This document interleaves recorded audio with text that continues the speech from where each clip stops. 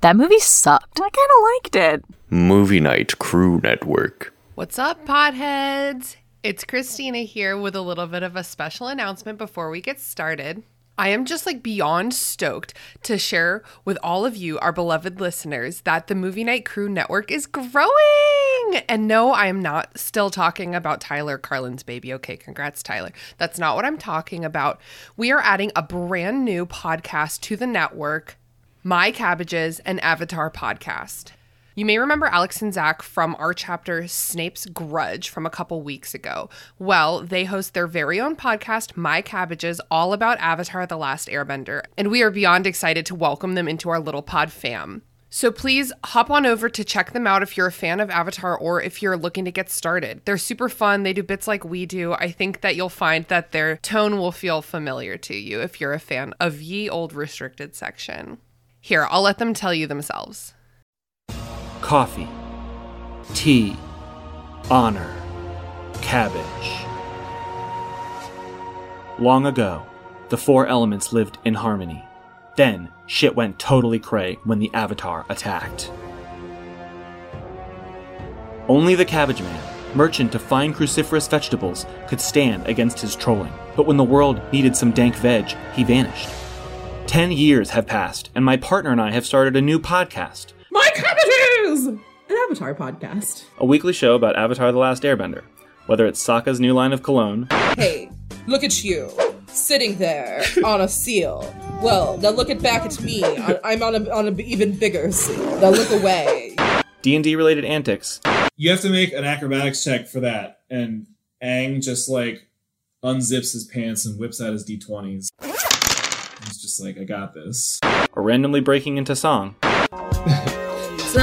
Go bending waterfall.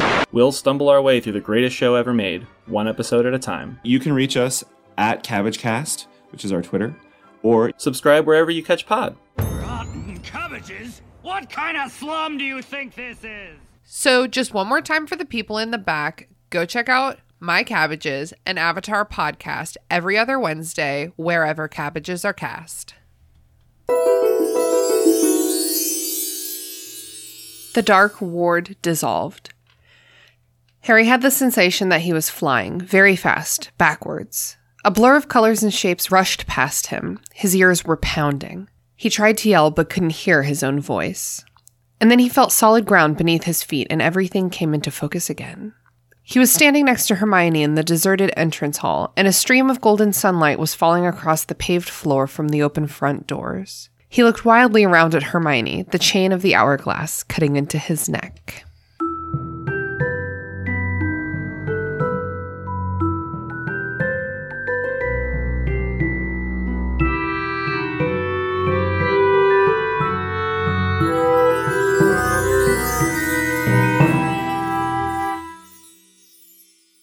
What's up, potheads? Welcome to the Restricted Section, a show in which a bunch of nerds with potty mouths reread the Harry Potter series for the umpteenth time and discuss the way the story and its themes have stayed with a generation into adulthood. Thank you so much for being here. If you haven't done the reading, don't worry. We did it for you.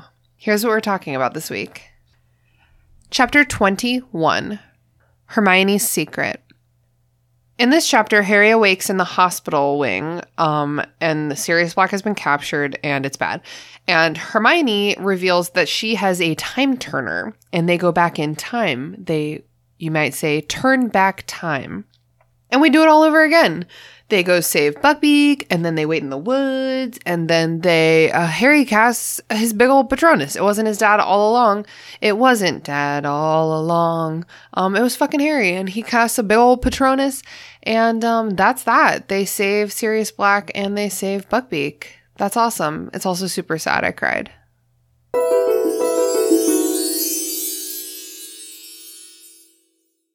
Welcome to the Restricted Section. It's me, your host, Christina. I'm delighted to be joined today by my beloved Haley. Hello. Hello, hello. Also with us is my dearest darling, Mary Payton. I was wondering what adjectives you were going to use for me. I was like, it better be better than beloved or I'll be really mad. So thank you. Last week I made the mistake of giving someone an adjective and then I was like, and Andrew is here, and he got really mad at me. So I learned my lesson. And we're super excited to be joined by a returning guest, Caitlin Durante, co-host of the Bechdel Cast. Welcome. Thank you so much for having me back. I am delighted to be here. Yes. I'm delighted to have you here, especially because immediately after, I think during our recording for the Chamber of Secrets movie episode, you were like, can I come on for Hermione's Secret and the Prisoner of Azkaban? So I know this chapter is meaningful to you. Thank you for, I made some demands, and I'm really grateful that you met them. Some VIP demands there. This is an excellent choice. Like, if you're going to demand a chapter, make it a good chapter. Right? Yes, gosh. Okay, so this chapter is the whole rest of the story, gang. And, like, honestly, like, I remember reading this as a kid and being like, I cannot believe this story is, like, not only continuing, but also starting over. Do y'all remember reading this, like, whole climax? There's, like, 5 chapters. You remember reading it for the first time? It's so stressful. Especially this chapter. It's so stressful. And some of the most stressful parts are the waiting parts where nothing is happening, but you're like, is she really about to write about us just waiting for 2 hours for time to pass? That was my least favorite. It definitely uses, this chapter uses sort of, like, stillness and silence to, like, build tension almost the way that, like, horror films do, because you're just, like, in the wood and then you're like, a werewolf is coming, a shadowy figure. It's just like close call after close call after close call, and Hermione is like the only person who knows what's going on, and she's stressed, and when the only person who knows what's going on is stressed, then you're stressed. There's just no one to follow here. Yeah. Okay, so before we get started, we have another email from our beloved listener, Mott's. Someone do Mott's Thoughts. Andrew always does the little singing thing, yeah. Mott's Thoughts. So as a reminder, our listener, Mott's, sent us an email a couple weeks ago with some non sequitur headcanons. I really know how to spell non sequitur now, by the way. It has more U's than you would think. Brag.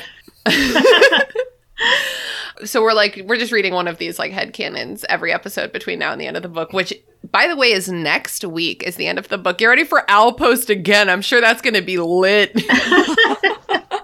Love a good denouement. Just a tying up of loose ends. Yes. The whole chapter for Dumbledore to fucking explain himself. So here's what Mott has to say. Okay, so Mott starts with a Stephen King quote. Okay, in brackets, it says, okay, a turf, but I think the original Stephen King quote said, like, J.K. Rowling, right? But, like, Mott's put in brackets, like, a turf, because, we don't like to say her name or give her too much credit. A turf created 7 Horcruxes. She put a part of her soul in every book, and now her books will live forever. This is a quote from Mott of a quote from Stephen King. And Mott says that this quote from Stephen King is according to people on Tumblr and Reddit, which are 100% reliable sources, of course. There's, like, a parenthetical inside a parenthetical here. Anyway. It's like it's as confusing as the chapter we're about to talk about. Just like there's just a rehashing of a rehashing of a. Yeah, get ready for some puzzlers, gang. So Mott has 2 thoughts on this alleged Stephen King quote. I'm going to say alleged so he doesn't sue us. Firstly, guys, find a basilisk fang right now and stab your books with it. Okay, that's Mott's recommendation. Secondly, a theory. The world of Harry Potter is actually real. The author of the books is actually an evil witch, and she turned her books into Horcruxes. It kind of checks out. I mean, looking at the quality of the other crap we've gotten since the release of the last Harry Potter book, it's clear she didn't put her soul into any of that stuff. Hashtag Voldemort confirmed. Yikes. I love that. It's a diss and a headcanon in the same sentence, in the same email. Mott's is getting good at this. I like this theory because you imagine putting your soul into a Horcrux that is then mass produced, millions and millions and millions of copies, and if each one of those bears some fraction of your soul, imagine having to, like, gather up every single Harry Potter book and destroy them, and that being the only way to destroy J.K. Rowling. It's like Pirates of the Caribbean, but, like, 1 million times harder than trying to collect those 300 pieces of gold or whatever to undo the curse. Right. Yeah. Thank you so much for your email, Motts. We love every single word you send us, and they always make us laugh and also kind of uncomfortable. We're like, especially when I think about how many copies of each book I have at my house at any given time. At my personal house. Yeah. Mm-hmm. Yep. Exactly. And I've been like, I need to re-buy another set because my original Scholastic set that I use for casual reading is just like obliterated. It's like pages everywhere, like absolutely unreadable, needs to be in a museum. I will, of course, buy this set secondhand. Not that my money makes any difference to J.K. Rowling, but... So, surprise, surprise, Harry awakens in a hospital ward. Typical. There he is. He's in the hospital wing. So, as he's like coming to, he hears fucking Snape boasting about his like dramatic heroism. He's like, I saved these children from this murderer and this werewolf, which like frankly the evidence doesn't look great. There is a werewolf. My brain was like stampeding, and then I was like, that's not the word, and then my brain was like marauding, and I'm like, wait, that's not the right word either, but I understand why you went there, brain. And Cornelius Fudge is like, way to fucking go. We're gonna get you an Order of Merlin second class bare minimum. Like, good for fucking you, Professor Snape. Yeah, I love the exchange between the two of them because we don't really see the Minister of Magic and Snape ever speak. They're kind of two different versions of the people we hate. Very different versions. Like, they hate each other, too. Mm-hmm. Which is interesting. I was also surprised that Snape doesn't throw Harry under the bus as much as I thought he would, because he's just like, the children, they had been confounded. There was a curse put upon them to make them think this thing. And I was like, I guess that's giving Harry more credit than I thought Snape would give him. Well, like, because he's talking to Fudge, because he knows that Fudge, like, has a soft spot for Harry. Like, Fudge even says, like, well, we all have a soft spot for him. But he does try to, like... He says it to Snape, dude. That's dramatic irony right there, because the reader's like, not this guy. And Snape does try to, like, slide it in there, because he knows that's the only way it's going to work. Like, well, he's been given a lot of leeway. Actually, Dumbledore kind of lets him get away with murder. Something should probably be done about that. I don't know. Anyway, I'm just going to go back to my dungeon. Like, real Slytherin move, quite frankly. Mm-hmm. Also, I think Snape, whatever, your opinion of him, he is very, very, very smart. And he does a lot of just, like, observing people. And, like, I think we all know that under every circumstance, Cornelius Fudge just wants the easiest explanation. He doesn't want to have to work for it. So I think Snape knows that Harry's going to wake up still feeling heated about the whole Shrieking Shack debacle. So he's like nipping that in the bud. He's like, when he wakes up, he's gonna be confounded. Like, just you wait. And then Harry wakes up and he's screaming about, he's like a murderer is not a murderer. A werewolf is my friend. My godfather's a good guy. Like, and everyone's like, oh, you poor dear soul. That dude turned into a rat. I don't know. There's a lot of things that make their story like really hard to believe. I really frankly, like, you can't blame the powers that be right now for like not believing his story, especially when you're in a world where there is magic and it's easy to do. I assume as an adult wizard, easy to do a confundus charm on someone. That would be, I feel like, a quick, easy way to convince a group of kids that you're not a murderer. So it makes very easy sense in this case. The confundus charm is a super easy charm because you see Hermione basically sneeze out a confundus charm in the 6th movie when she's trying to fuck with Cormac McLaggen. She does. During the Quidditch trial, she's like, confundus. It's like the easiest thing in the world. Pretty fucked up that there's like basically a charm to gaslight people. Oh my god, dude. I mean, there's also like murder charms and stuff, but it's just like every nefarious deed you can do as a human being, there's like a charm for it. And it's like, well. Yeah, absolutely. That kind of reminds me of in the Goblet of Fire book, it's not in the film, but like in the book, at the very beginning at the Quidditch World Cup, the film just does, they're like, we don't even have time to talk about this, but they're renting out a Muggle campsite for the Quidditch World Cup, and the Muggle owners of this campsite are like on the premises, literally having their memories wiped like 700 times per day, and it's like, that's fucked up. Man, for a sporting event. Yeah, that's fucked. It's really fucked up, dude. It's not good at all. Mm-mm. a 50-year-old dude shows up in a nightgown and rain boots and is like, there's nothing to see here. Yeah. I think that's literally a thing. I remember that character being like, I like the breeze. Yeah, no, that's a whole that thing. But like, you gotta think that's gotta have like long-term effects, right? You think it would almost lead to like the equivalent of like early onset Alzheimer's or something. Well, okay, so also book 4, not to like get into it preemptively, but like It's okay. We're at the end of book 3. We're basically at book 4. So like another thing that is not covered in the movies is Bertha Jorkins, who was hit with a memory spell so hard by Barty Crouch Sr. When she saw his son that like she just had a shit memory for the rest of her life. Right. Yeah, that's really scary. Like that can have long-term effects. Yeah. And they do this to muggles all the time. Like it's literally their way of covering anything up Yeah. that muggles have seen.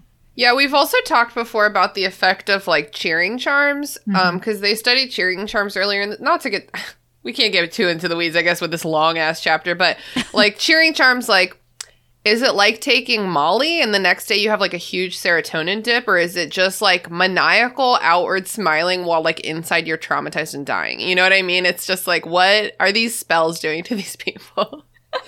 Yeah. There's no way to know. No. I would like to hope that taking a cheering charm is like taking Molly, and it's at least super good while you're doing it. Well, that's the thing about these Harry Potter. The whole narrative is that like science doesn't exist. They don't need to, they don't need to worry about science. So anything that is like rooted in science, including like psychology and like they don't even know about it. They're just like, what? The brain has chemicals and hormones? Yeah. I don't think so. Yeah. So yeah, they're not studying these long-term effects. Yeah, you just never get into like the mechanics of magic. Right. All right. We'll loop back to that certainly. So yeah, Harry and Hermione sort of like leap out of bed. Ron is fucked up. Ron is out. He's done. He's been given something. Like he's really out. So they just start like pretty much like raving, right? Like from Fudge's perspective, they're just like fucking rambling. They're like, Peter Pettigrew is a rat. Yeah. Black's innocent, et cetera, et cetera. So finally Dumbledore shows up. Sometimes Dumbledore shows up and it's like, oh God. And then sometimes Dumbledore shows up and you're like, thank God. Yeah. And this is definitely a thank God moment because it's like Fudge and Snape are not ever the two people you need to resolve an issue. No. So everyone leaves and Dumbledore basically is like, yo, I believe you. Side note, I read minds just as a reminder. I just always want to remind people that Dumbledore reads minds. So it's like, maybe if more people read minds, there would be less innocent people in jail. I don't know. Also, what an invasion of privacy, Dumbledore. What the hell? I know. Like this read through, just knowing that we've been really cognizant of it the whole time. So like any scene with Dumbledore where he's like pulling his shit, we're just like, is he doing it right now? Is he not? Like to what degree? And on the flip side, there's some moments where it's like, hey dude, as a reminder, you can read minds. Like when Snape is in the Shrieking Shack just refusing to believe everyone's like testimonies that he just bore witness to. And it's like, hey man, you can literally, that they're telling the truth because you can read minds. Like, why are you being like this? It's very frustrating. Definitely something that J.K. Rowling developed later and was like, oh yeah, they were reading minds the whole time. This whole kind of time that Snape is arguing with Dumbledore and the kids, he definitely seems like he's pushing it on them. And I do believe that he's like pushing this tale on them because he wants it to be true. And because he still has this grudge. But there was one line where I was like, does he want to believe it so badly that he is making himself kind of believe that his tale is true? Because he says, Snape's supposed to be leaving with the minister and he hasn't moved. And then he says, you surely don't believe a word of Black's story, Snape whispered, his eyes fixed on Dumbledore's face. And I don't know if that's just him, that last breath of trying to convince Dumbledore that he shouldn't believe it. But the way it's worded, it sounds very much like he really is like, are you seriously believing Black in this case? Like he really is a little bit confused himself. Yeah. So something that like kind of occurred to me when I was like catching up on the chapters to read this one was like, like, and I'm not defending Snape here, but it's not just his personal grudge against Sirius that's at work right now. Like, that's a big part of this, but it's also that he is convinced that Sirius is the reason that Lily is dead.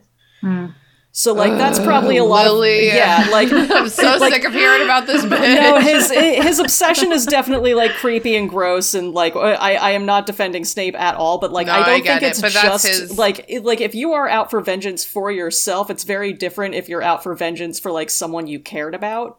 And I think that's kind of what's driving him right now. Like, he's not even going to entertain the possibility that he could be wrong. Like, he has decided, like, this is the person who's responsible. It's not me. It's this dude who I already hated. And he's just not going to listen to any version of events other than the one that he's decided on in his head. Yeah, so he kind of has that same level of vengeance that Black does towards Peter Pettigrew in that case. They all just need to go John Wick. I would have so much more respect for Snape if he went full John Wick on this whole situation. There were like 12 John Wicks in this one scene. And Lily Potter is the dog. There is a fan theory that Crookshanks is Lily Potter. Okay, what is up with Crookshanks? Crookshanks has to be somebody or something, or like what I need to know, because Crookshanks has way too much autonomy and like awareness for a normal cat. Well, here's the thing. Caitlin, do you have cats? Like, I don't have any right now, person? but I'm a major cat person. Yeah, cat person. Brag. Same. But here's what it is to me is like, how do you get a cat to give even one shit about something that like doesn't have to do with them? Like, if there's not food involved, cats Yes. do not give a single fuck about anything. They don't care. So for Crookshanks in this chapter, and I'm getting a little ahead of myself, but like Crookshanks is protecting people and like leading people around and showing them stuff. Like, it's just like, in what world would a normal house cat do that? So I think that Crookshanks, I like this theory. I don't know if I would buy that it's Lily, but I think that Crookshanks is like an animagus for somebody. Some person is in there. And J.K. Rowling has said that Crookshanks is half Kneasel. What is the what? Kneasel, half Kneasel, which is basically like a smart magic nice cat. So Smart but that's magic nice like that came in the same slew of like Dumbledore's gay. Like, I'm like her like trying to fix stuff after the fact, you right? know? So sorry, I keep hitting my mic. I'm not used to it being here. But yeah, I mean, yeah, Crookshanks just. What are your motivations? Seriously. I can't hear the word like serious on this podcast. Like, I just can't do it. Are you being serious? We're Black so right now? serious right now. Okay, so basically Dumbledore is like aggressive eyebrow raising, just like, hey Hermione, we could do with some extra time. A little more time hint, is hint. what we need. We could do with more. I'm giving you permission. His voice just gets higher and higher. Oh my god, like that fucking endless Family Guy skit where it's like, you working on your book over there, buddy? We just need a little bit more time. Yeah, Hermione, you got some time on your hands? Okay, so then he is like, okay, but also you can save Sirius Black, but you can also save maybe 2 lives. Think about it. Bye. Why does he speak in riddles all the time? It's just like, say be direct, Dumbledore. They're 13. Plausible deniability. You're already like just putting so much hope in their hands by just letting them do it in the first place when they haven't done anything like that before. And then you're also not going to tell them what they're supposed to do. Yeah. Mm-hmm. Yeah. I mean, I don't know. My husband, whom is 30 and an engineer and really excellent at problem solving, it's like, I still spell out I'm like, hey, I need you to listen. Look into my eyes. I need to know you're listening. Here's what we're doing today. Okay, we're going to do this. We're going to do this. Okay, wait, but can you say it back to me? You know what I mean? It's like, why is he just like, hey, go figure it out. Bye. Drama. Have fun breaking the law. Yeah, drama all days. So basically Hermione's like, let's go. also doesn't explain anything. Here's the thing is it's like there's no time. But like technically right now there is time. Like she could spend an hour explaining herself and then go back in time go for back again. 4 Yeah. hours. Yeah, like Totally. There's no need to do it like this. She could even just reverse it 3 and like 1/4 time. You know, like just like 5 minutes extra would have helped. Yeah. You know? But there's no time because we're Gryffindors.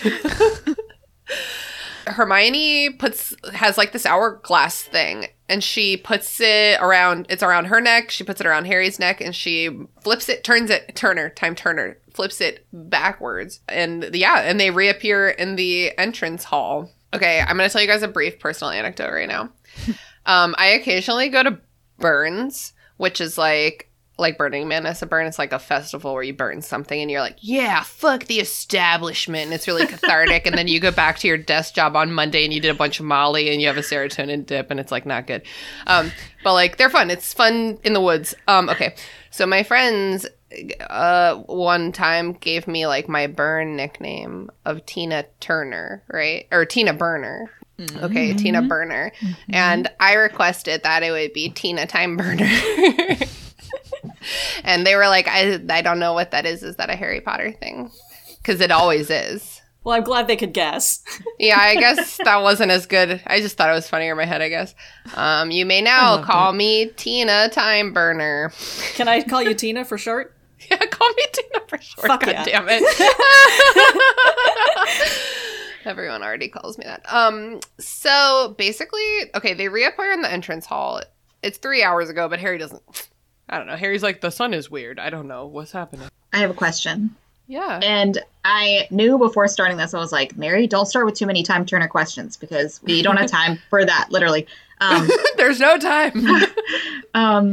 But so they reappear in the entrance hall. So I guess when you go back in time, it kind of puts you near where your past self was at that time. Yeah, I noticed that too, because I always kind of thought, like, you end up where you went. Like, otherwise it's chaos. Yeah, like, my memory of this chapter was always, like, that she dragged him into a closet, then did the time turner, and they were in the closet where no one was going to see them or run into them. Yeah, that would be a fucking smart way to do it. But no, she just, like, they're in the ward and then they're in the entrance hall, so I don't understand how that works. Right, you don't, this is not a space-time turner. You don't also travel through space, you travel through time. So if once she turns it the 3 times, it should just put them 3 hours earlier in the exact same spot where they are, which I think is how the movie handles it. That's how the movie handles it. The movie does a straight-up rewind, which is very visually cool. I do like, tune in 2 weeks for our movie episode, but I do like the way that the movie does this whole thing. I like the way that Dumbledore's like, ha, and like runs away and like locks him in, and then it's like it's like for the viewer, it's like we have to rewind the day so these 11-year-olds in the audience know what is going on, and I'm 30 and I'm like, thank you. Yeah, the only thing that I can like suppose is like maybe there is like some kind of like element of like intentionality to help Hermione like get to her classes, bop all over the school. Like she can think about where she wants to be while she's doing it. Is that what you're saying? Yeah, and like, okay, now I'm at Transfiguration, which is good because I was running late. I guess that's the only solution because it's like otherwise, like what if they hadn't even been together at that time and it had put them at 2 different places, Right. I think because they're like connected by the necklace. Yeah, they're both in its. I don't know, man. Yeah, the intentionality I feel like that's the first idea that I've heard that works kind of. I've been toying with doing a series of bonus episodes that are like port keys. What the fuck, and like a time turner would be like a good one, just like.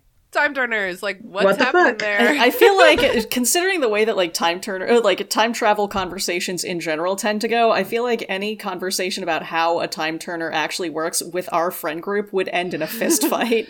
Okay, we're gonna have to select who's invited. I mean, time travel is notoriously difficult to do, right? And every time travel story you love has like a logical fallacy in it because that's the nature of time travel, right? Yeah. And I feel like I was even like reading something recently. Wait, now I'm like, was it this chapter of Harry Potter?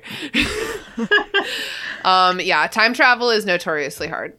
Well, that's why I picked this chapter, is because I'm obsessed with time travel. I love time travel movies. Yeah. When I read this when I was, I don't know, whatever, 12 or 13 or something for the first time, and I was like, oh my God, this is just like what happens in Back to the Future 2. So I was like all jazzed about it, and It must be real.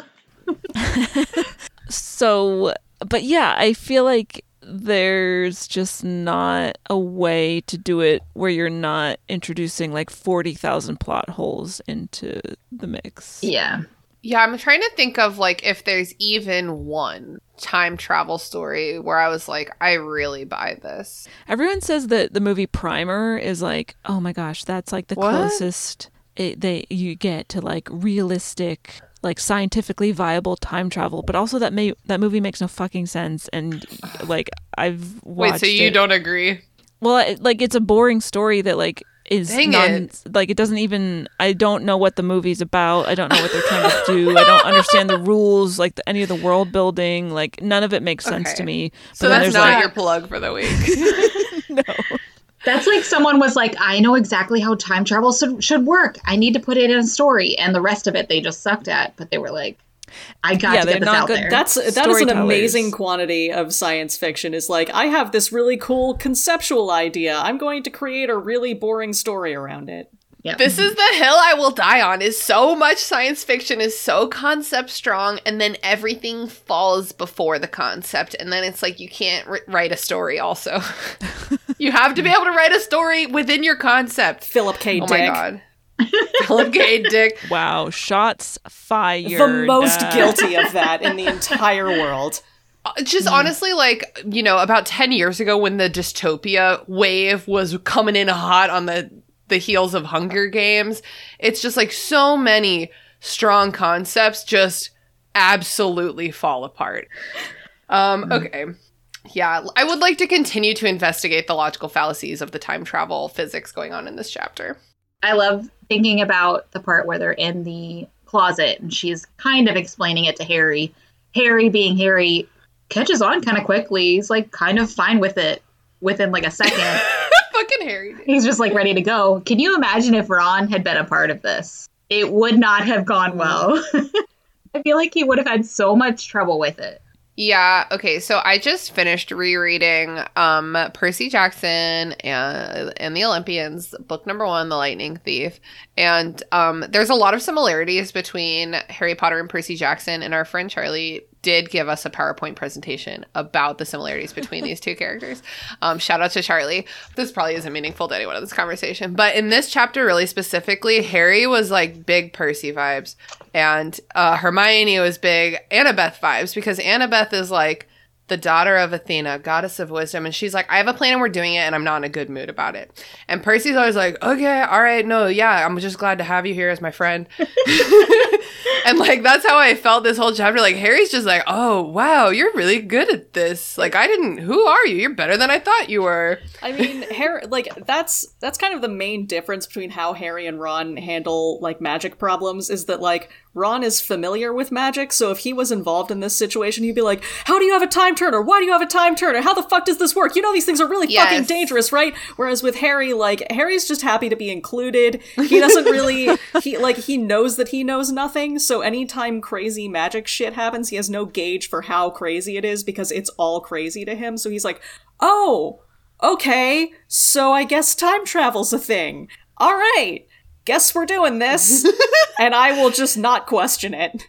And Harry's a stand-in for the reader, and so the reader also is like, oh, I guess we can do that in this universe. Which, like, absolutely wild, especially under these circumstances where, and like, the book tries to explain it, where they're like, yeah, it's pretty weird to give a 13-year-old the ability to manipulate time, but it's because she's so studious, and she's only going to use it to take 300 extra classes this term or whatever. And it's just like, in what world, even in the wizarding world, like, no, that is not.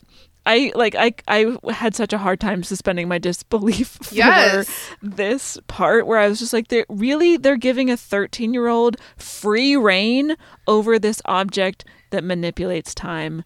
excuse me?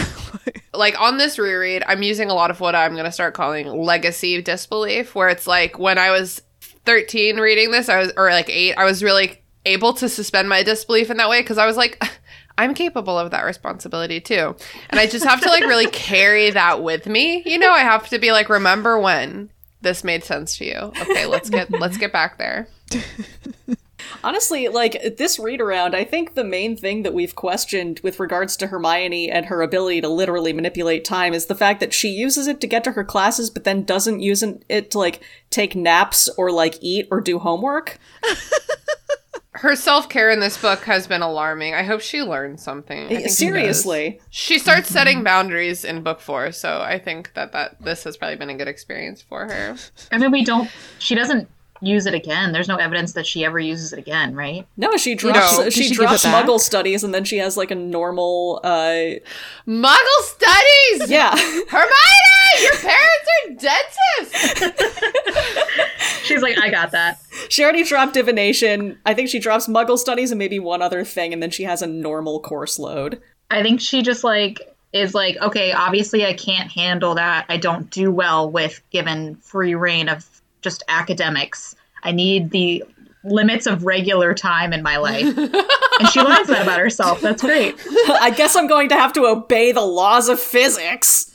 The next time that you are feeling like there's not enough hours in the day, be grateful that the circle of life makes you rest. I would do that. I feel Hermione so strongly in this book because I would absolutely use it and probably kill myself with it, because like when I'm driving to and from activities that I have to do, I think about all the things that I wish I could be doing while driving. It's too much.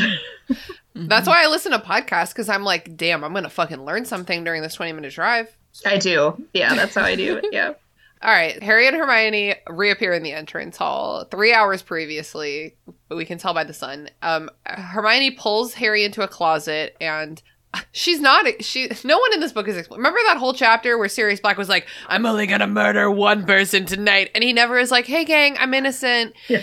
Like Hermione's like, oh, I can hear us outside, and Harry's like, what do you hear? Like, what is happening?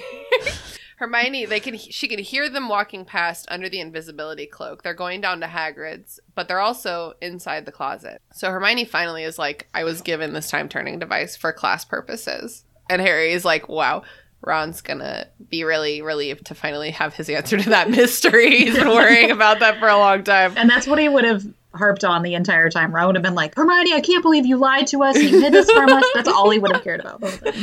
It's true. It's interesting because we've talked before about how in a lot of like the Harry Potter like climax moments, you have to get Hermione out of the picture. They erase Hermione from the entire like probably last third of the Chamber of Secrets because she would have made it too easy. So it's interesting that in this book it's like Ron's the one who's incapacitated, because like, yeah, I think that going stealth mode is hard with Ron.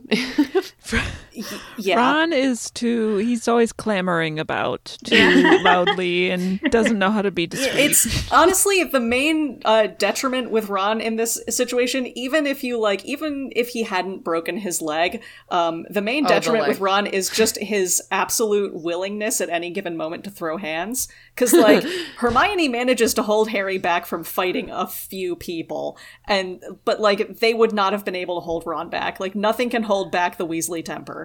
Yeah, so we had to put Ron down for the end of this book to get away from his blind rage, because Hermione, yeah. The other thing is, like, Harry's polite. Even if Hermione's, like, not strong enough to necessarily physically hold him back, Harry's not gonna, like, push her aside. But, like, Ron might, Ron might, like, wrestle out of her grasp. Harry's like, okay, wait, I'm a gentleman. You said in Chamber of Secrets they have to kind of erase Hermione from it because it would be too easy. I actually kind of feel that way about this chapter as well, because Hermione is literally the only one that's used the time turner. She's the only one that knows how it works and the rules of it. But somehow Harry ends up doing all this stuff, which drives me a little bit crazy in this chapter. Like, he even, like, she kind of explains it to him, and he's like, then up at the door, he's the one that's like, okay, let's go. And he's like, he runs to the forest before her. I don't know why that drove me crazy. He can just be faster, but that still made me nuts. And like her role is kind of just to hold him back.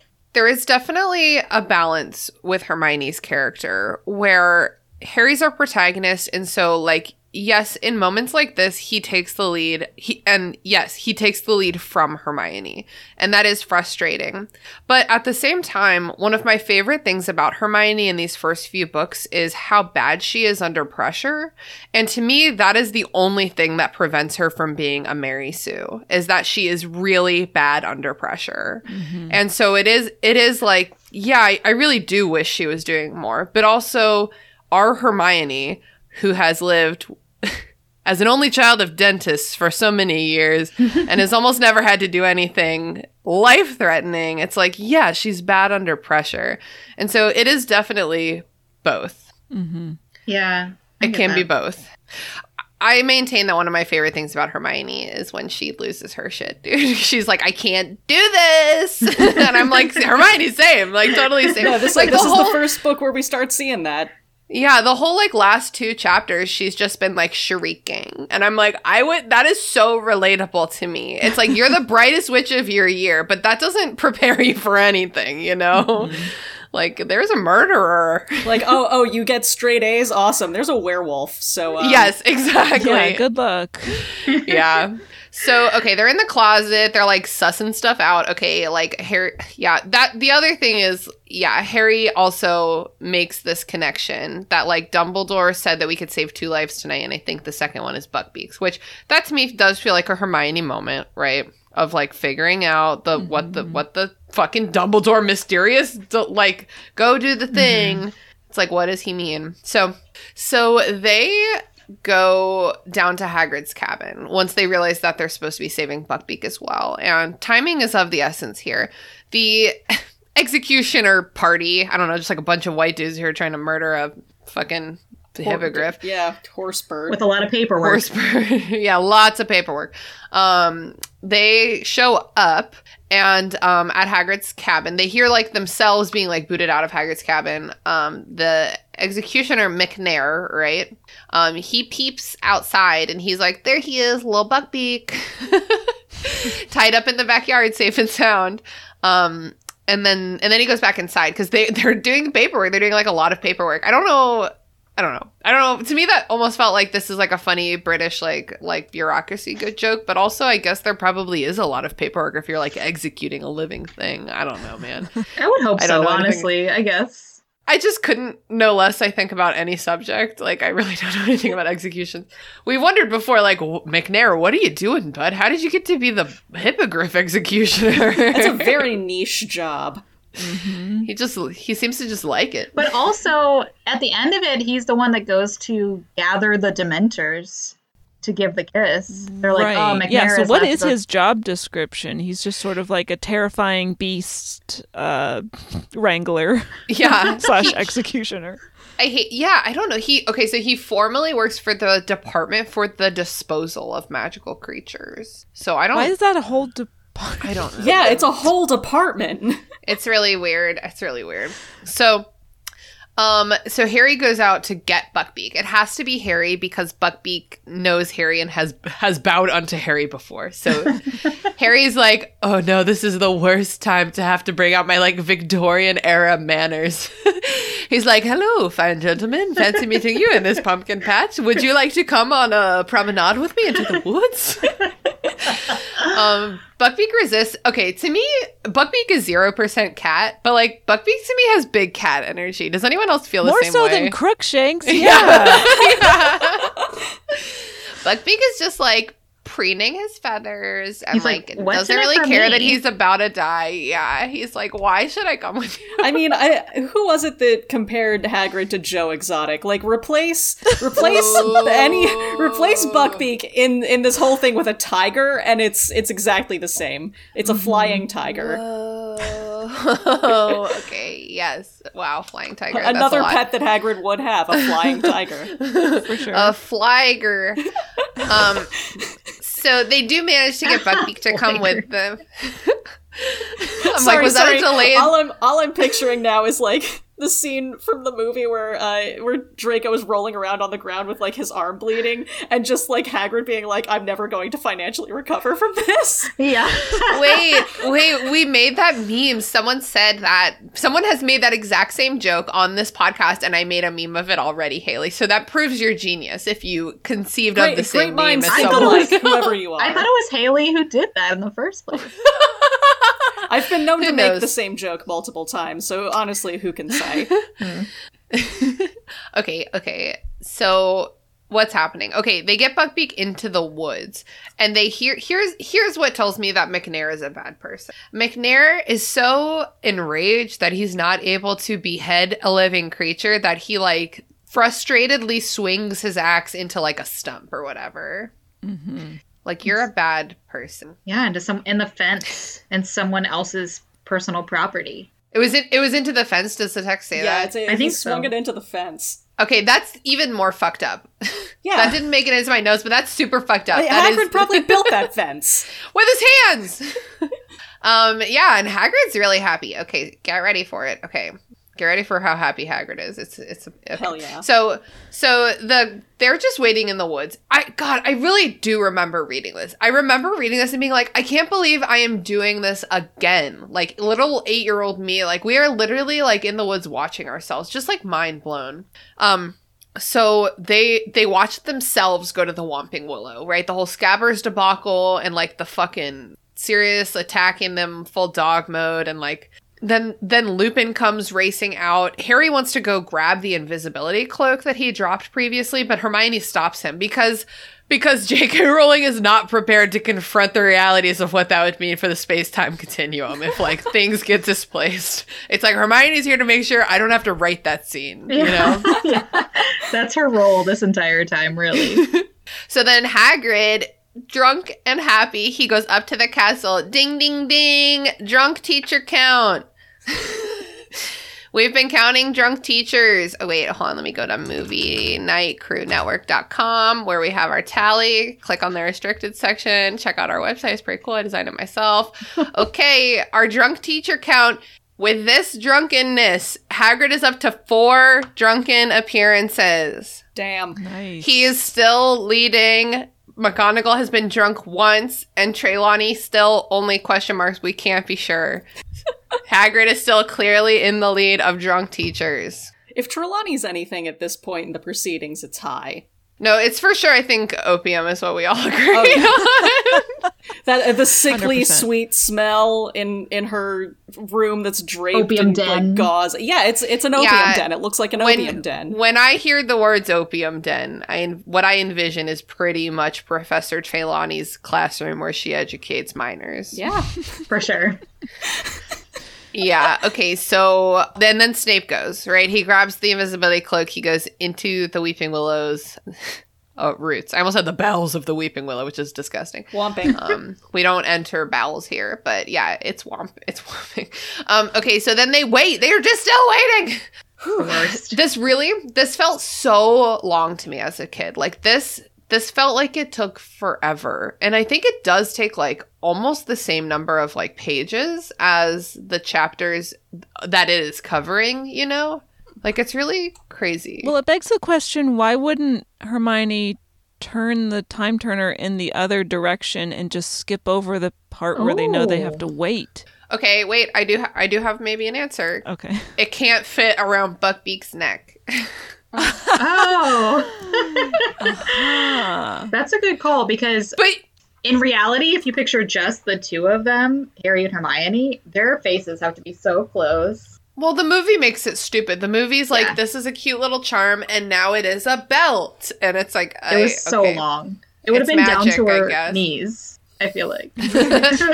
The thing is that, like, it doesn't have to be that way. Like, I have a necklace that is, like, more or less a time turner that was gifted to me by my friend Ani. And, like, it's a long necklace. Like, it rests in a between the tit situation. And, like, I think I could literally get that around someone else's head. And I just don't understand, like, why not in a movie just get the one prop and make it work? Like, why are you using like all these different chain lengths? I don't know. Yeah. Like, we can see what you're doing. Movie necklace chains never make a goddamn bit of sense. Like, anytime someone wants to dramatically take off a necklace, they rip it, and it's like, okay, how do you get it back on? How do you get it back on? Have you ever actually broken like the chain of an actual necklace? It's infuriating. Wait, the last time I was at Mary Peyton's house, I didn't tell you this, but I fixed it, so it doesn't matter. But your dog broke my necklace, a la Pocahontas and Cocoam.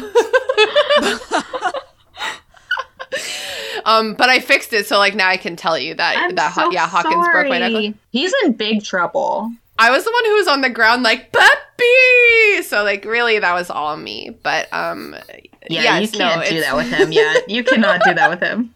He's a big baby pit bull. I love him. Okay, so necklace aside. Okay, so they're just in the woods, and Harry's like, this feels like a great time to tell you that I think I saw my dad. And Hermione's like, hey, bud, cool theory. Just as a reminder, your dad is dead. I hate that she says that so much. I hate it. Well, what else are you supposed to say? There really is no other way to phrase it. She could have just said, like, that's Harry, I don't think that happened. Or Harry, that sounds impossible. She doesn't have to, like, be like, here's your dad is dead. Believe it or not, your father is dead. And that's just not possible. Okay, I guess you're right. Like, I'm having a hard time believing the I statements, right? Like, I'm having a hard time figuring out how that I feel work. like your father is dead.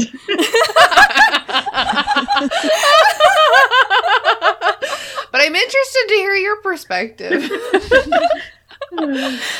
Yeah, he thinks the Patronus that he saw was cast by his dad because it took the shape of a deer, like a giant deer. Well, he didn't see what it was. He saw... didn't? Okay. He saw the face and it seemed familiar, Yeah, okay. He was like, I've seen that dude before. That's so fucking funny because, like, I know. Okay, here's the thing. If you saw your damn self, would you be like, oh, that's myself? Or, like, I would probably be like, that bitch looks exactly like me. Okay. Like, I don't know what I would think. Have you ever had the experience of, like, walking into...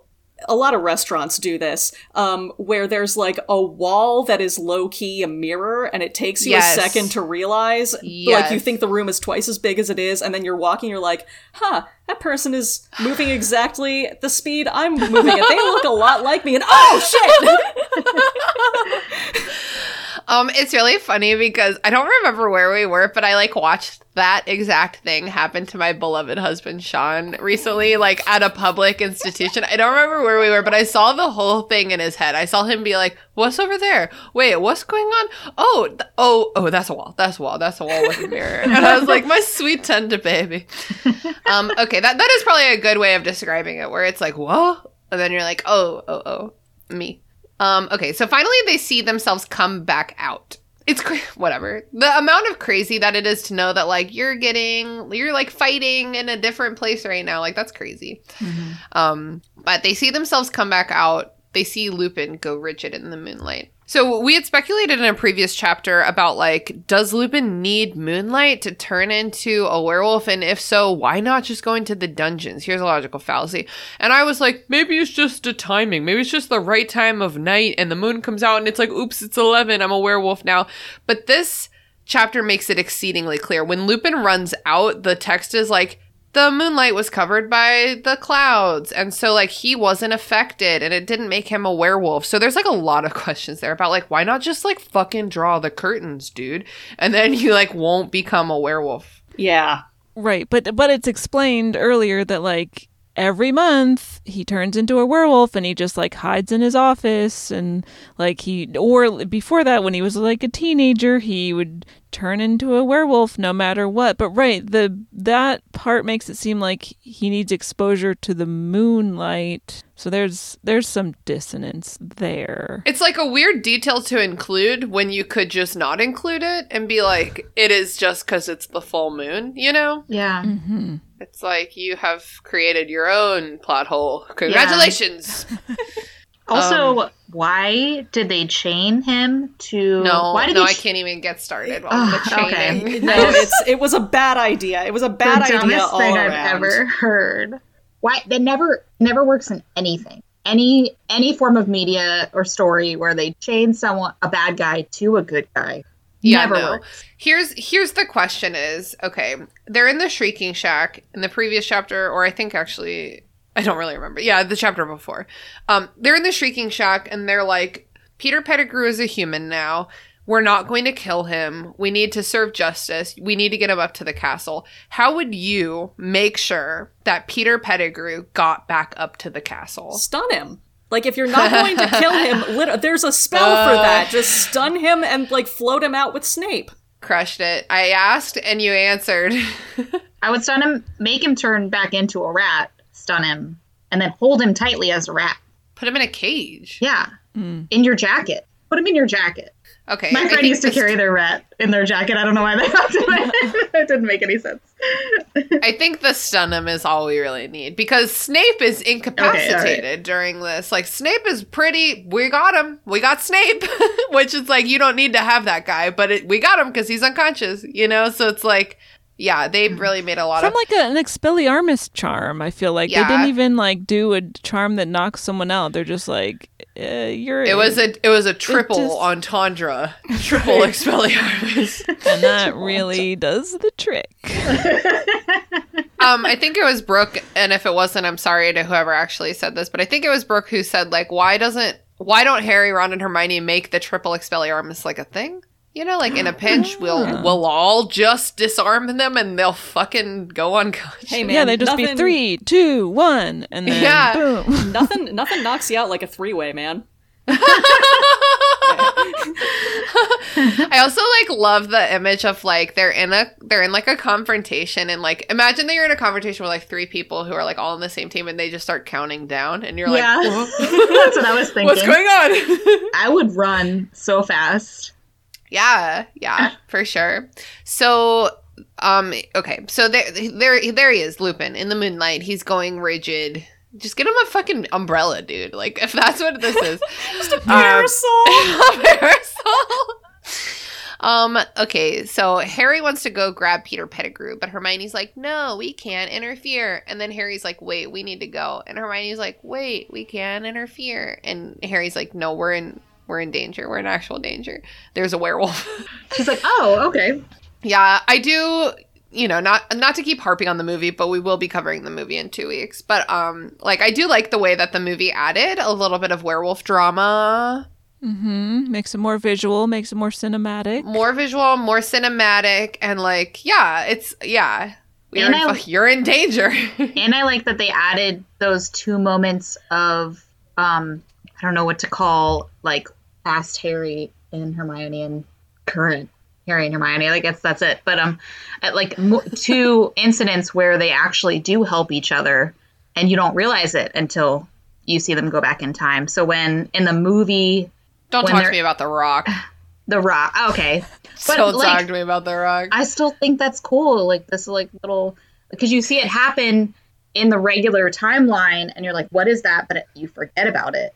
And then the same thing happens with the howling that happens that drags Lupin away, that helps save Sirius. Yes. Okay, I like that one. Mm-hmm. Okay, although I don't really believe when you meow at your cat, it knows you're not fucking a cat. Yeah, right? Like I think Lupin would be like, that's not a werewolf. But like, I like that one better. I think The Rock was sloppy writing. Like, I think they could have done the same thing more slickly. Yeah, the movie does make this whole thing like more what am I trying to say? Entwined, exactly. Yeah. I my brain was like weaving together the past and the future. What I don't like in the movie, oh my god, what I don't fucking like is when Hermione's like, is that what my hair looks like from the back? And almost like blows their whole cover. She doesn't give a shit. She knows her hair looks like shit, dude. That really upsets me. They're like, what's something funny that Hermione could say right now? What if she was just like an idiot? Yeah, I hate You know how girls and women be obsessed with how they look? Yeah. Maybe she pulls out some lip gloss right now. And they can smell it on the wind. That being said, if I did suddenly see myself from behind, I probably would be like, oh, that's me. Oh, no. Like if it was me, I would just be like, oh, I need to fix my posture. I think for me, it would be let's all say what would surprise us from behind. Oh god. I think for me, I would be like, oh, wait, that ass is really fat. Like, I didn't know it was like that. No, for me, it really would just be like my posture and the fact that my knees bend backwards. I would just be like, I look like Shaggy from Scooby-Doo. No one can really tell that your knees bend backwards. I've noticed that because we're close friends, but, like, it's not obvious. Really? Because Willow used to point it out incessantly when we were children, so... That's mean. That's mean of her. Yeah. I don't agree. Okay, so they're in werewolf danger. So they go back to Hagrid's cabin. I do love how, like, confused... I like how complex... This is, like, the third time we've been to Hagrid's cabin tonight. You know what I mean? Like, it's getting to be, like, a lot to keep track of. Hagrid's cabin is, like, base in a game of Manhunt. Yes! Wait, can you imagine playing Manhunt on the Hogwarts grounds? That'd be amazing. I'm in the Whomping Willow. Come get me, bitch. But also they have a hippogriff in tow this entire time, too. And this hippogriff is just like... They bring into Hagrid's house. How does it fit into his little cabin? I don't know how, but it has been in his house previously. Okay, there's like a line earlier in the book where they're talking, and it's like, oh, people get really crazy about their pets sometimes. Hagrid says that, and then like behind him, Buckbeak is like eating a ferret on his bed or something like that. And it's like, okay, Hagrid. I think we think of Hagrid's hut as being small because it's termed as a hut, but it is to scale. Oh yeah, Hagrid fits in it. Yeah, because so like he's huge, so I guess it's like it's him and a large dog and one other large animal can fit in there. So like it can't be that small. He made sure there was room for one more large animal. Have you ever like what is Fang, a boarhound? Have you ever seen like a gigantic dog? Yeah, have you ever seen a dog of like that size? Like one of the ones that like if they get up on their hind legs, they're taller than you. Their head is bigger than your head. Like mastiffs, they're terrifying. They're adorable, but they're terrifying. I love it, like Nana from Peter Pan. Yes. Yeah. I fucking love Nana. Okay. So Hermione and Buckbeak are like safely in Hagrid's hut, and Harry's like, I'm not even lying, don't worry about it, but like we need to know what's going on. I'm gonna go see what's going on. And boy howdy does he go see what's going on. So he's like, I'm gonna see who conjured that Patronus. So he goes out to the Dementors. No, he doesn't go out to the Dementors. He goes out to watch the Dementors from a safe distance. They're like, he's watching himself, right? Like down by the lake. The Dementors are like approaching. They're trying to kiss him. You know what I mean.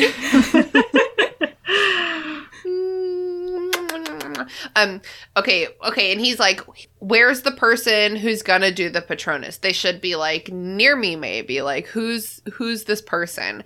And so like, but nothing happens. So finally he's like, Daddy, where are you? There really is like a genuinely like such a sad moment where like he's thinking like, all right, whoever it was, and then like as it starts getting down to the wire, he's like, come on, Dad. Like, I know. It's like really the one moment we ever see him like have that little bit of hope that maybe they're still out there.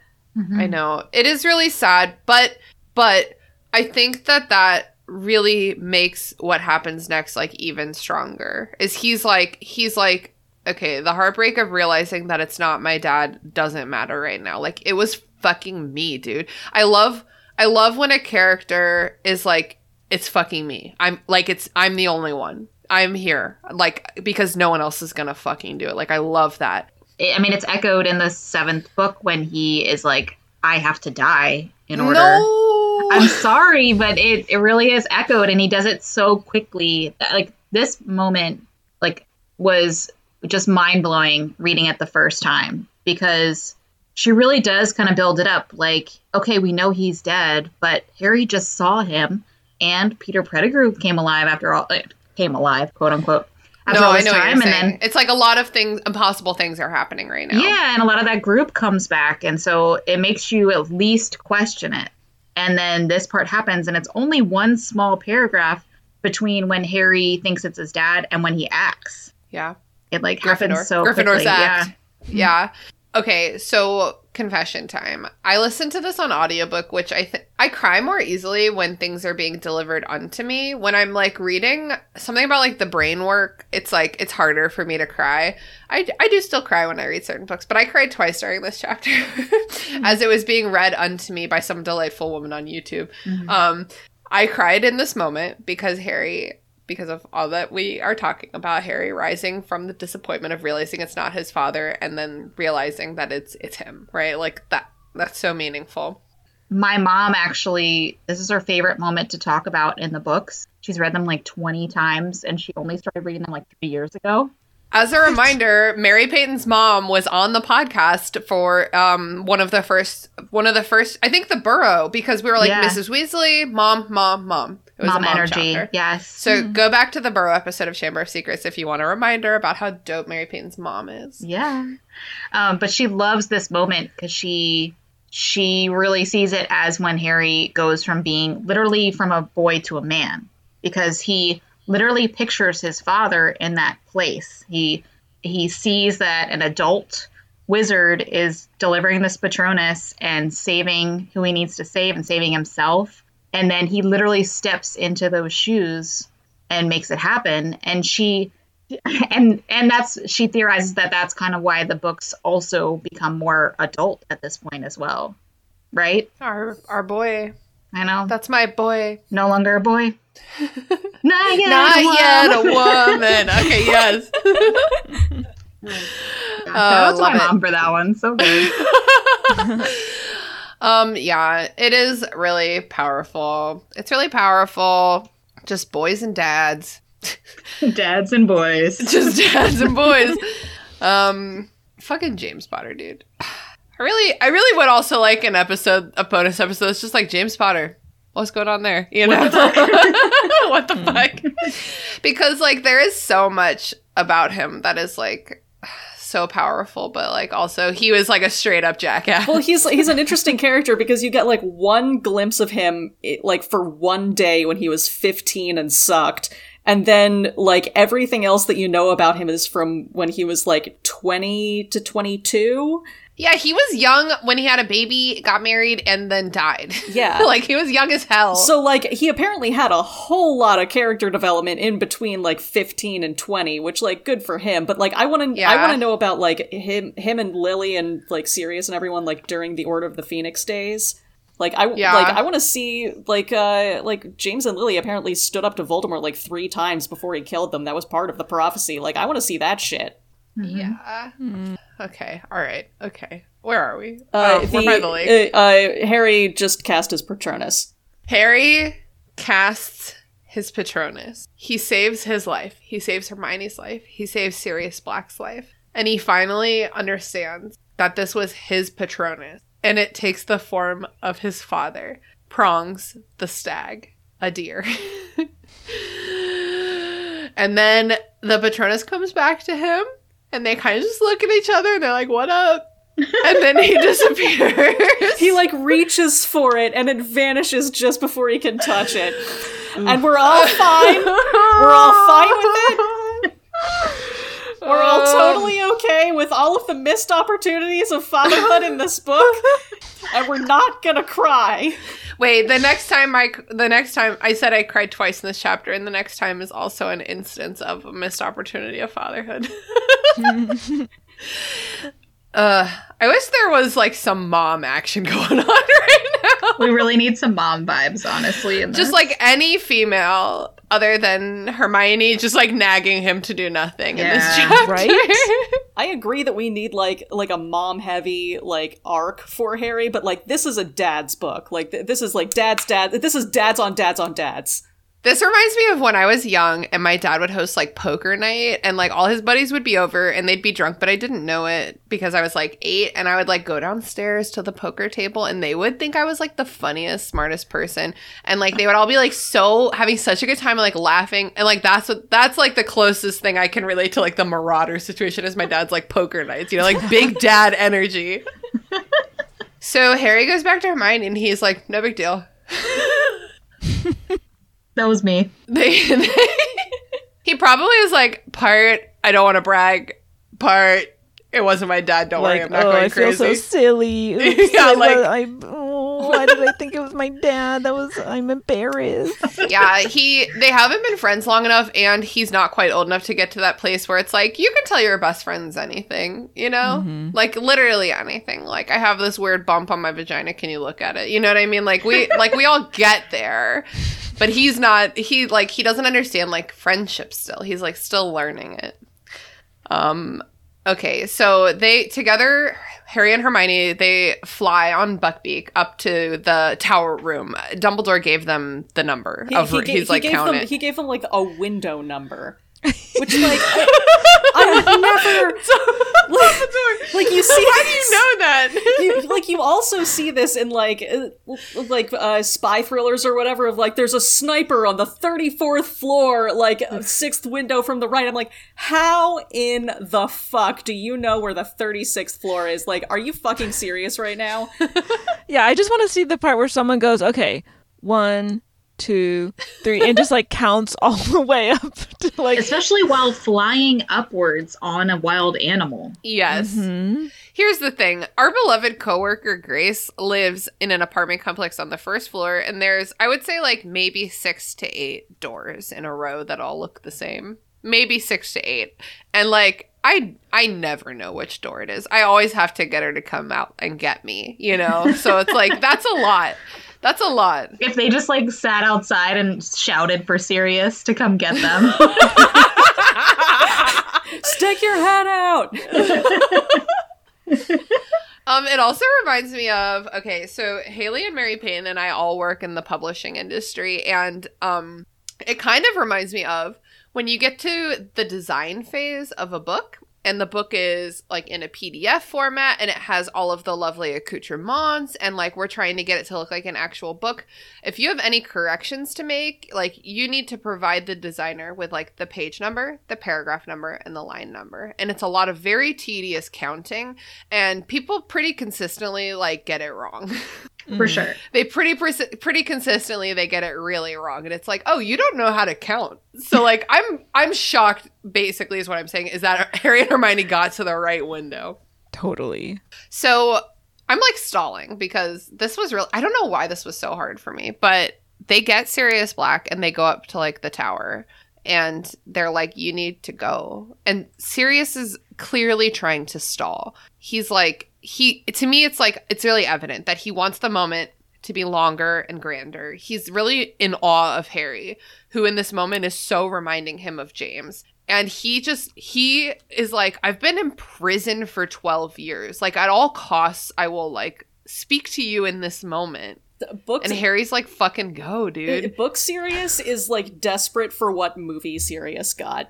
Yes. For like, sure. Like in the movie, they have that like long conversation about like, oh, you're so much like your parents and they live in here. And like there's none of that in this. They're just like, you need to leave. Yeah. There's no time. I will write you a letter. Yeah. Yeah, there's no time. It's not like I have a time turner or anything. Don't tell him. He's gonna want to borrow it. Even in the previous chapter when he's talking about how he thought Harry could possibly come live with him, and it's so awkward, and it's really just rereading this book I haven't done in a while, to be honest, and I really forgot how short that is. Like, I don't know, it was even more awkward for me reading it now because they really didn't have any time talking, and then he's like, you could come live with me, and Harry's like, yes, yeah, for sure. That was so quick. That was like, like an hour ago, you thought he was a murderer who was going to kill you. And then suddenly he's like, do you want to come, I don't know, live with me? Okay, vice versa. Maybe Harry is crazy. like Sirius Black doesn't know what he's taking on either. He has no experience with childcare. Yeah. Yeah, it's really okay. So here's the thing: is I told you I was listening to like the audio of this being read to me. I'm not gonna say audiobook because there are 1 million lovely people on YouTube who would love to read Harry Potter to you. I just want to make that exceedingly clear. And And I was listening to this be read to me, and like right at this moment, Sean called me. My husband, Sean, like called me, and I answered because he was like on his way home from work, and I was like, "What do you need? Some like logistically, do you need information from me about dinner or my whereabouts? You know, like?" And he was like, "Hey, like you're like some Amazon stuff came from you today," and he was just like bullshitting, and I was like. How dare you? I was being really short with him. I was like, I need to go. Harry and Sirius are having a moment. Yeah, it's really sad because they're both so alone in this world. There is simply nothing about Sirius Black that does not absolutely break my heart every single time I read this series. I know, you've said before that he reminds you of your own dad. Yeah, in a lot of ways. A lot of really depressing ways. Yeah, he doesn't remind me of my dad would probably look at Sirius Black and be like, I'm cooler than that guy, but he's not. Yeah, it's just like you want them both to have happiness. And yet at the end of this chapter, Sirius Black is like flying away from Harry and like their happiness is growing ever distant. And the problem hasn't really been solved. Like Sirius Black's name isn't cleared. And I mean, Harry knows now and they know now, but really not that much has changed. Having Dumbledore on your side is really meaningful, but it doesn't change like the law, you know? Yeah. Yeah, even Dumbledore said like their story is not believable enough. You know, Dumbledore was like fucking Dumbledore, dude. I don't even know where that sentence was going. He's just like, I'm gonna write this, but I ain't gonna tell anybody about it.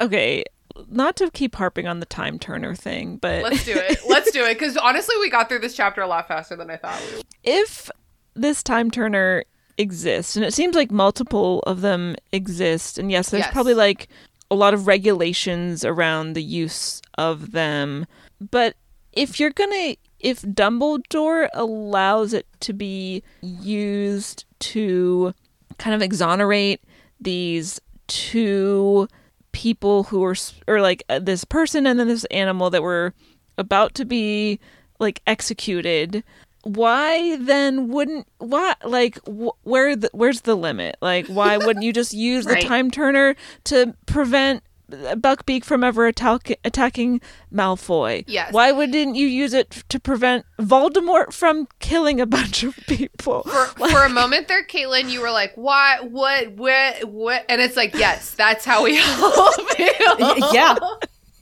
It's like, yeah, I mean, why not go all the way back to the beginning and just like kill Voldemort when he was a baby? Right.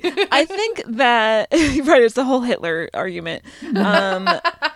As much as I love time travel and time travel stories, it's too science fiction to be in a fantasy narrative like Harry Potter. It just like introduces this weird thing that I feel like doesn't have any place in it. So they're it just not like scientifically prepared to handle like the implications of the time turn. The narrative is right. And like I feel like when time turners kind of like come back a little bit in book 5, like they see that whole room of them, like they're kept in the Department of Mysteries, so it definitely seems like wizards also don't really understand them. Like it seems like they figured out how to it's like nuclear energy. Like they figured out how to utilize this thing before they really had the means to control it.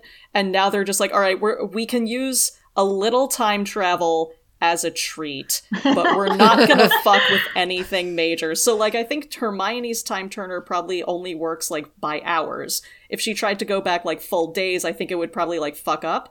Because, like, it seems to be based on how big they are, because there are some that are huge and some that are small. Yes. What you're saying is for sure true, but, like, your analogy is insane to me. Because if it's, like you said, quote, like nuclear energy, it's like, yeah, we do in our society have scientists who know a lot about nuclear energy and, like, work on that. They know a lot about it. They're putting themselves at risk, experimenting with this thing that we, like, don't know a lot about. And it's like, would you hand it to a 13-year-old? Wizards don't give a fuck about child safety. We've established this. Yeah, and I am trying to get better about remembering the fact that Hermione's birthday is in September, so I think she's technically 14. Not Oh, that well, that makes all the huge difference. She's just that's like fine. she's just a little mature, you know. But also, like, it's weird to me too that I feel like it's a little too easy how time travel is kept to these certain tools called time turners, because most magic, you would think that someone has figured out some sort of magical spell with their wand to affect time in some way, because they can certainly do that with space and with, you know, everything else.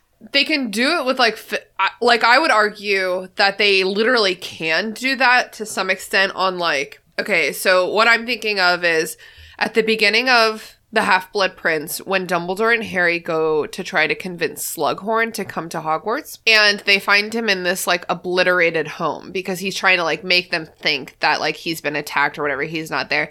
And like Dumbledore with a swish of his wand sets everything right.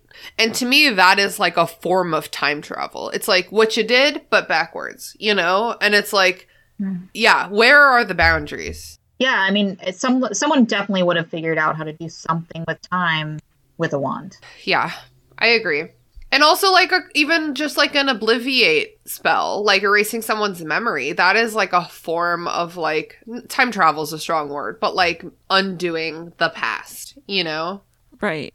Yeah, there are too many, there are not enough limitations to what these wizards can do. More rules to the world. That's what I say. Yes, this is what we call a soft magic system. Yeah, I definitely think you're right, Caitlin, in that like it's weird to have like it's either science rules or magic rules, and I feel like time travel really mixes the two. Yes, and it doesn't work really. Absolutely, right. Yeah. It is this overlap where it's like, what are you doing? What are you doing? Yeah. Yep. Okay. Well, some of our chapters that are 3 pages long go on for like 2.5 hours. So like, I'm pretty proud of us. First of all, girls get it done. Does anyone else have anything about this chapter that they want to figure out before we before we move on to wrap it up? Let's talk about time travel. Yeah, we haven't covered that yet. Wait, I'm having the weirdest case of deja vu. Or is it? I mean, do we want to talk any more about Hermione in this chapter? Or have we said kind of all there is to say about we're just like a little disappointed? I mean, I thought about it a lot. I was really disappointed in like that even ends with her being afraid of flying. Yeah. And really not doing anything, not even finding the window, you know, just. Yeah, not figuring out that Buckbeak is like the second life to save. Like she does nothing but nag in this chapter. And that's disappointing for a chapter called Hermione's Secret. She's very disappointing. She doesn't lead any of the action in this other than literally spinning the time turner. But that's it. She literally doesn't even make it run to the Forbidden Forest first. That drives me crazy. That one thing really fucked you up. And in the movie, you know, I know this isn't the movie, but in the movie we were talking about how it was kind of cool that they added the werewolf drama, but like Harry also is in charge of that scene. Like Harry bodily protects her from the werewolf, and it's like, that's not how werewolves work. You're both gonna be attacked by a werewolf. Like, yeah, I wish that Hermione... Especially because, like, I really understand that in the last couple chapters, Hermione's been, like, fucking under pressure and not coping. And, like, I really respect it because she manages to, like, manically whip out the werewolf reveal. She plays her part even though she's, like, not managing the pressure well. But it's, like, they really do just, like, the narrative reels her all the way back in for this chapter. Yeah. And she could have done a lot more. Yeah, I do think that, like, part of Hermione's character is that, like, she is more of a rule follower than Harry and Ron. She just has more inherent trust and authority because she's, you know, she didn't grow up abused and she didn't grow up with siblings, so she's just like, what do you mean? Authority figures are always right and fair. And she's been, like, more and more, like, letting go of that, but especially with the time turner thing, like, I'm sure that McGonagall beat it into her head and has been beating it into her head, like, there are rules with this, you do not break them. So, like, I do understand why, like, for this chapter, she needed to be like, no, absolutely not, we cannot be seen. She needed to be, like, the person who explains the limitations of, like, the immediate thing that's allowing them to do this. But I do fully agree with you, Mary Peyton, that, like, she could have been the one to figure out that, like, they need to save Buckbeak. She could have, like, figured out where the window was. Like, she could have had more of an active role here. It almost feels like this chapter, like, what the movies do to Ron all the time. The movies take Ron's smart and give it to Hermione. It almost feels like this chapter took all of Hermione's smart and gave it to Harry. And the bottom line is that if Harry had a time turner and did not have Hermione, this chapter would have been really similar. And that's very sad. Mm-hmm.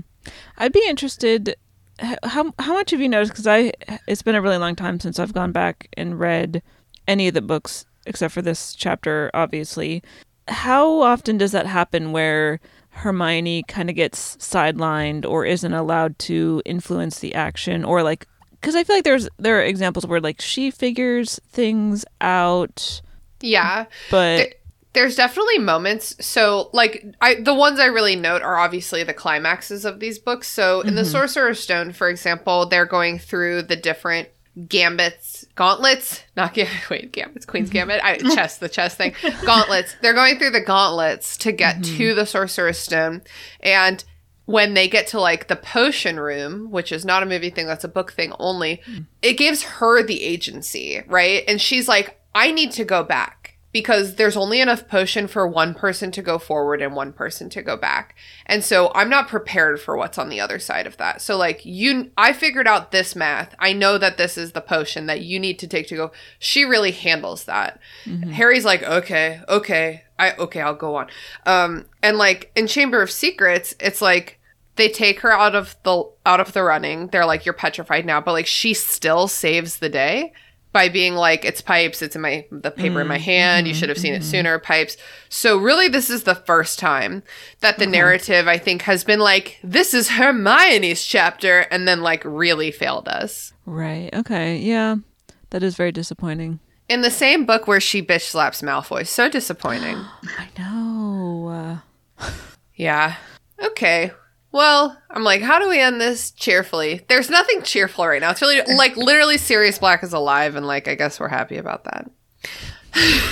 Flying away into the sunset. Are y'all ready to move on to some plugs? Yeah, sure. Okay. Well, because of your enthusiastic response, Haley, you get to go first. Joke's on you. I have something. Good for you. I am going to plug Shadow and Bone. It's on Netflix. I have not read the book series it's based on, but it's one of those shows that, like, makes you want to read it. It's a really well done fantasy story. It's very typical YA of, like, girl find out she's special with magic thing. Girl chosen one.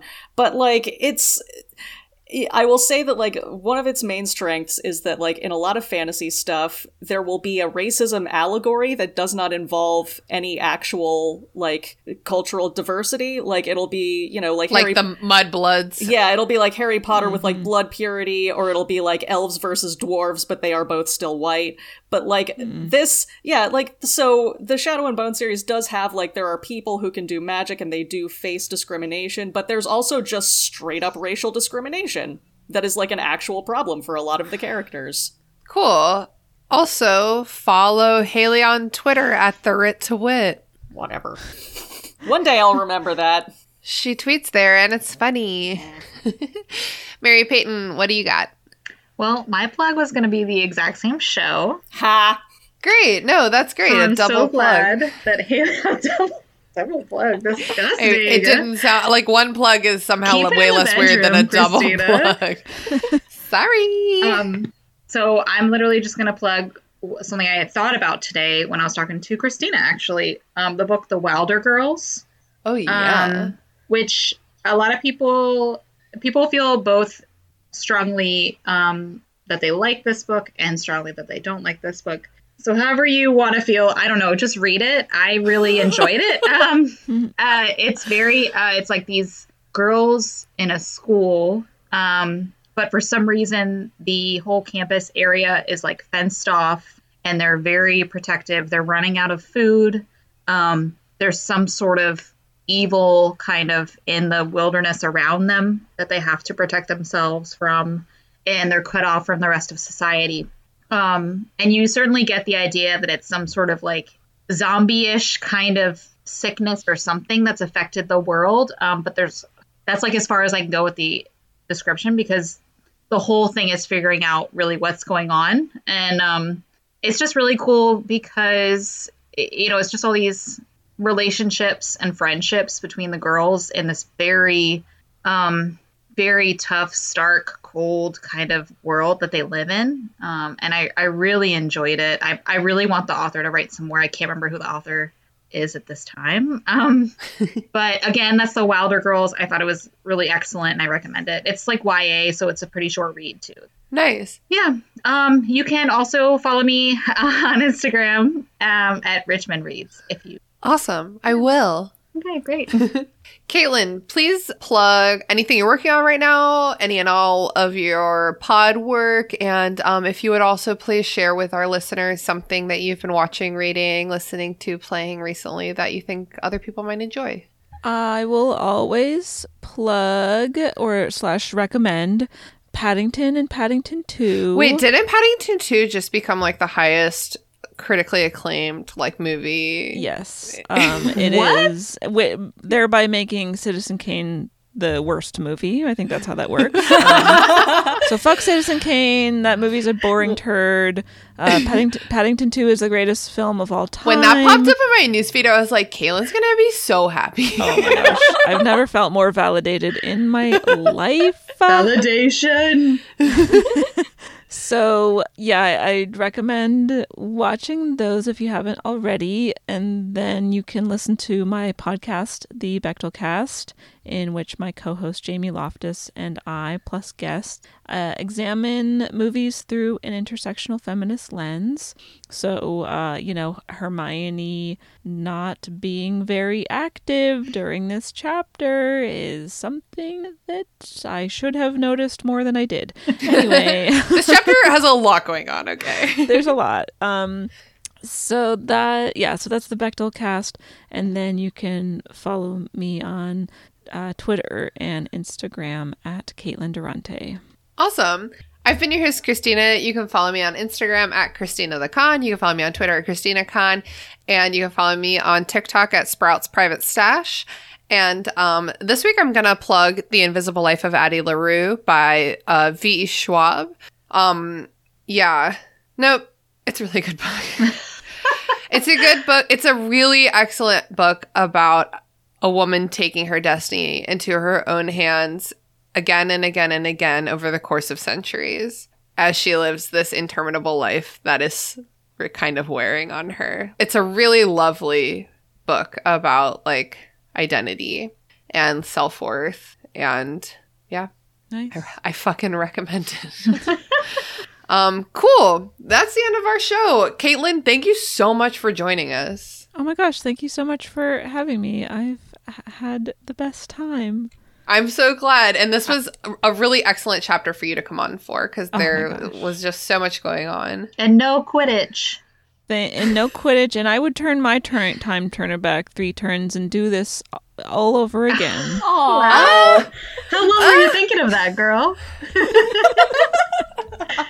She came ready with it. That's on our notes. Yeah, that's the only thing I wrote down on my scrap of paper.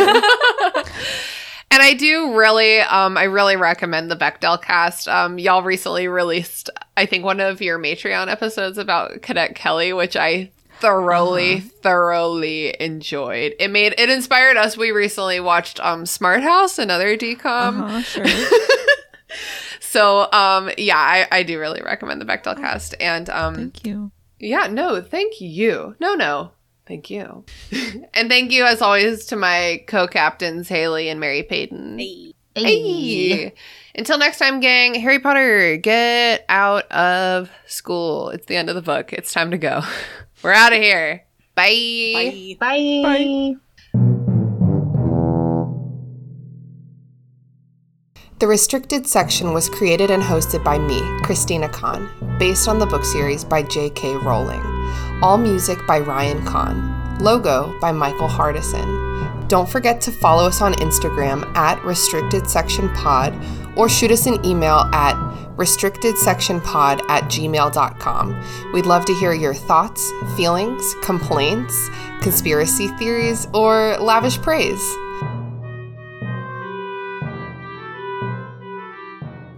Where am I?